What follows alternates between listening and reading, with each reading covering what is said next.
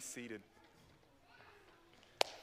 Well, it's wonderful to see you all. I'm Caleb. I am one of our ruling elders here, and I'm very excited to be with you. I don't normally do this, so I give full freedom and liberty for Josh when he is back to correct all theological blunders that come out of my mouth so that we don't veer into heresy, and I do that freely. But I'm excited today. Today we're going to be thinking about some really neat things. We're going to be thinking about Matthew 5, the Sermon on the Mount. And as we go through and we're thinking about it, we're going to do that really, hopefully, somewhat quickly, because we're all here.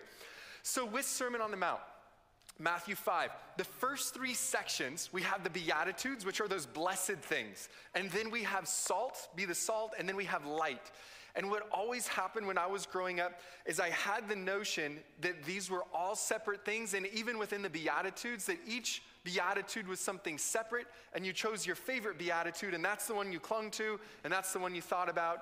And then salt and light were like, be salty, and light was similar, like be shiny. And so hopefully today we can think about that a little more and give a little more context to what's going on, and hopefully that enriches your spirit and refreshes you just a little bit as well. And so all of this has to do with the words of Christ, and the words of Christ are really neat and powerful, but they're sometimes hard to understand. So there's like some words that are really easy to understand. Like if I say, hey, go eat that ice cream, it's easy to understand and it's delightful. But if I were to say like, hey, you're doing great, I'm going to discipline you so that you do even better, that's a challenging thing to understand. Right? So the words of Christ always have this mixed, there's a lot of times this mixed amount of emotion and feelings that go into it. And the Beatitudes, I feel like, are similar, where there's something that is wonderful and rich that is present, and yet somehow sometimes difficult to grasp a little bit larger picture of, and that's what we'll try to do. So he starts out, Christ, he's there, and it goes, seeing the crowds, he went up onto the mountain, and when he sat down, his disciples came to him, and he opened his mouth and taught them, saying, "Blessed are the poor in spirit, for theirs is the kingdom of heaven. Blessed are those who mourn, for they shall be comforted. Blessed are the meek, for they shall inherit the earth. Blessed are those who hunger and thirst for righteousness, for they shall be filled. Blessed are the merciful, for they shall be shown mercy. Blessed are the pure in heart, for they shall see God. Blessed are the peacemakers, for they shall be called sons of God. And blessed are those who are persecuted for the sake of righteousness, for theirs is the kingdom of heaven. And blessed are you when others revile you and persecute you and utter all kinds of evil against you falsely.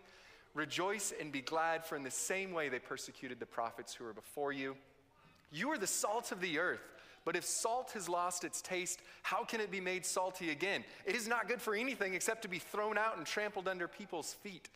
You are the light of the world. A city on a hill cannot be hidden. Neither do men light a lamp and put it under a bowl, but on a stand so that it gives light to everyone in the house. In the same way, let your light shine before others, that they may see your good works and give glory to your Father who is in heaven." And so we can read that or hear it, and it's really neat and powerful, and we sense something is really cool that's there, and we get a couple little pieces. Be salty, be light. There's blessings for these things that seem maybe counterintuitive. But we can get maybe distracted. Like I teach chemistry, that's like my day job. And so you might go like, okay, salt. What salt are we talking about? Like we always talk about table salt. There's a lot of other salts. Could just be like a cation, an anion. Some of them are deadly, some of them are great. But there's like specific context that Christ is talking about here. And as we get that, it can really refresh us in a wonderful way. Same with being light. Like what does it mean to be shiny? What are the good works that Christ is talking about? So if we go back to the Sermon on the Blesseds, right there at the beginning of the Sermon on the Mount, if we can start to think about everything that comes after the Beatitudes, the salt, and the light as being things that are going to allow us to move through the Beatitudes, to move through the Blesseds, that will allow us to be salt. What does it mean to be salt? Well, let me tell you what it means to love your wife. Let me tell you what it means to love your family. Let me tell you what it means to not take oaths and all these things in your prayer and your spiritual life, your public life. Let me tell you what it means to be salt. Okay, let me tell you what it means to be light and the type of good works I'm talking about in all of these things. And each time Christ hits you with one of these, like in chapter 5, you have heard that it was said, that we'll get to later, like a month. You're like, that is not me. Like, don't even be angry. Don't even insult your brother. You'll be liable to the hell of fire. All of these things are so powerful. They immediately will move us back to the Beatitudes and make us work through the blesseds. They will show us how to be salty in a positive way, not in the current context. They will show us what it means to be salt and what it means to be light. So if we start from the very beginning of those blesseds, blessed are the poor in spirit. And the poor in spirit, those are the people who, those are us, I think, if you're here, hopefully. We are the people who have seen that God has, our spiritual cup does not runneth over. Our cup is dry. We are in the valley of the dry bones, and we have said our hope is dried up, our strength is dried up, our hope is shattered. That there's nothing left for us and there's nowhere to turn. It's that element of being in the valley of despair and going, I am empty and I'm at a loss, and there's nowhere for me to go because I've tried a lot of other things. You know, maybe you've tried a lot of the things that bring pleasure. You've tried the U.S.'s game of pursuit of happiness a lot. You've just done all of these things, but you have found yourself lacking. But Christ says, blessed are the poor in spirit. And maybe, our hearts, you've maybe heard it said, our hearts are like a constant idol factory. So you filled yourself with just the wrong junk. Right? For me, I think about my life. I filled my life with wanting to be really successful and wanting to be, which I don't know if I ever super was, and wanting to be good at sports. But we fill our cup with the wrong stuff, and eventually the realization of God comes to us and goes, all of those things are going to leave you lacking, and they have left you in this place of deficit and lack that you currently sit. So, blessed are the poor in spirit, those of you whose cups are empty.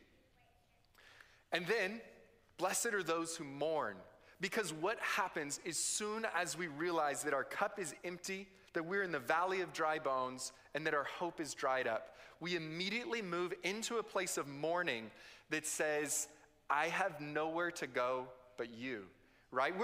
It's like Isaiah. You think about him in that context of Isaiah 6, that he's sitting before the throne room of God, and he says, woe to me, for I am a man of unclean lips, and so are my people. That's the realization that we are. We're in this place of mourning and realization of where we stand before a holy God, and it's not good. We're at a loss. But Christ, we remember, these are the blessings. Blessed are the poor in spirit, for theirs is the kingdom of heaven. Blessed are those who mourn, for they shall be comforted. Blessed are the meek, because once we're in this place of mourning over our sinful state, it will naturally humble us. It will naturally move us into a place of soft heart, naturally move us out of our natural state of arrogance and self-defense and conceits and only looking inward instead of outward at how God is seeing our lives. But we will have the meekness that is a natural result of being poor in spirit, right? Of having a cup that's empty, being in mourning. That will put us in a humble place as we recognize who God is in relation to who we are. And then, do we want to stay there? I don't, right? When you are in despair and you are in mourning, what you want is to be healed, right? Sometimes there's this natural tendency for, I think a lot of us, from what I'm seeing, to want to stay in that place of sadness, but also for someone to go down into the darkness and pull us out of that. And that's what Christ has done. And then we know that we want to be better. And so blessed are those who hunger and thirst for righteousness, because once we have been broken by God, we know that there is more there, because Christ implants that within us, this internal feeling that there is more to be grasped. And so blessed are those who hunger and thirst for righteousness, because they will be filled. And then, once we have received this mercy of God to be called out and recognized, my cup was full of the wrong stuff, I dump it out, I'm empty, I'm in this place of mourning, I'm now meek, I've hungered and thirst for righteousness, I've been filled, my cup is now full, my cup runneth over. What are we called to do? Blessed are the merciful, for they shall be shown mercy. It's not that we show mercy first. It's that we have been grabbed and rescued by God, and his mercy has been shown to us. And to not extend that mercy, to remain in a place of judgment, is totally counter to what God has just done for us. And so blessed are the merciful who pass on, who continue to show mercy as God has shown mercy to them, for they will receive mercy. Or you could almost think about they will continue to receive mercy. And what happens next? Blessed are the pure in heart, for they shall see God. Right? Having been put in a right place before God, we may have some of those wonderful little times, in those times of prayer and in the word where you see God. But I think what largely starts to happen is Christ tells those parables about when I see you before my Father and I say, well done, my good and faithful servant, it's not necessarily going to be just because you had great quiet times. It's going to be because you clothed the naked, you gave water to the thirsty, you visited that righteous man who was in prison. You took care of the orphan. You took care of the widow. You cared about those who were around you. And in so doing, you were caring for me, for my face, because that is what seeing the face of Christ in this world can largely look like, is loving the people who Christ intentionally came down to love and save, doing that same mission. So, blessed are the pure in heart, for they shall see God.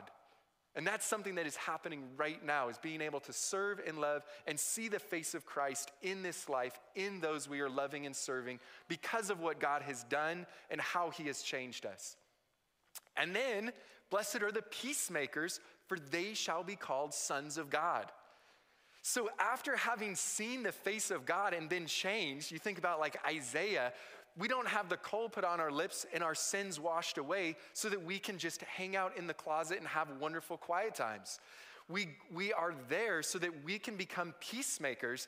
So he says, blessed are the peacemakers, for they shall be called sons of God. And not just the notion of peace that would be so wonderful to just say, hey, let's put our guns away, let's put our weapons away. We want to be the ones that's I think beginning of Isaiah, and all the boots used for stomping and all the garments rolled in blood will be used as fuel for the fire, right? For unto us a child is born, unto us a son is given. His name shall be called Wonderful Counselor, Mighty God, Everlasting Father, Prince of Peace. It's not us who is doing the peacemaking. It is God. Right? We are those who are like Job, who are calling, and we're like, if only there were someone to arbitrate between us and God, someone to lay his hand upon us both, someone to remove God's rod from me so that his terror would frighten me no more. But as it now stands with me, I cannot. We're not the person who is laying our hand on God and on those who are hurting.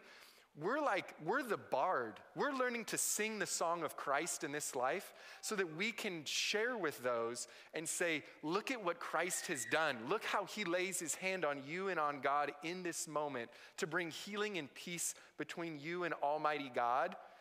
And that is the level of peacemaker. And of course, that is going to be wonderfully accepted by the world around us. Wrong, it is not. Because no servant is greater than his master. No servant is greater than his master. Christ came for that purpose, healing, saving, loving, redeeming us. And what did we do? We gave him a party farewell thank you by nailing him to a cross and killing him, right? Which he powerfully was raised from the dead. But that was the result of bringing peace to the hurting world. And so, blessed are the peacemakers, for they shall be called sons of God, which naturally will lead us to what is going to happen. Blessed are those who are persecuted for the sake of righteousness, for theirs is the kingdom of heaven.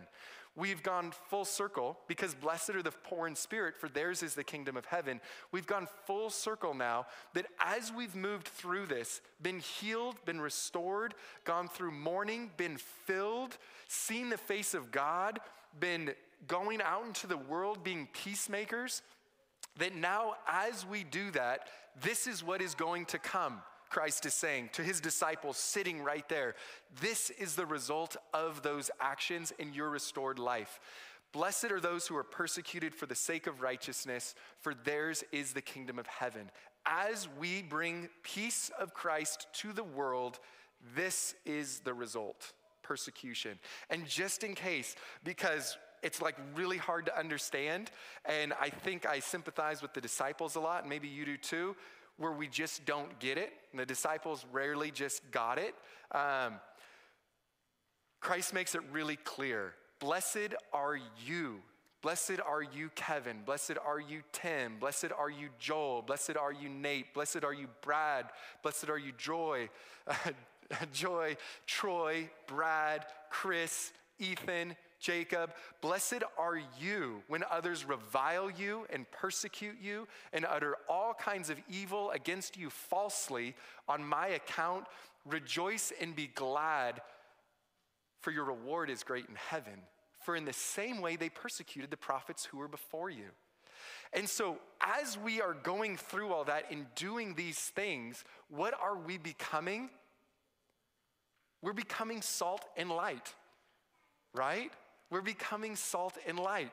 So those next sections start to take on whole new meanings as we think about what it means to be salt and light. And as we go through later on in chapter 5 of what it means when Christ says, you have heard that it was said, that those things break our spirit as we realize the level of brokenness we're actually at when we think we're good. And then Christ goes, actually, you're not. They take us through the Beatitudes once again. They take us through, I am actually poor in spirit. I thought I was full, but I'm still not. They take us through mourning, that whole sequence, and prepare us to be even more salt for this world. They prepare us to be an even greater light whose works are more refined and sanctified by what God has done in our lives. And so it's just a wonderful progression. So my hope for you is that as you read Matthew chapter 5, you can have this rolling around in your mind and be thinking about the good works that God has prepared for you and what that means. So let's go ahead and pray, and we'll close up here. I think we got a song maybe that we'll do. So Lord, we just thank you for your word. We thank you for Christ and the beauty of his message, the beauty of his life, and showing us what it means, even when everything else seems a little bit fuzzy and unclear.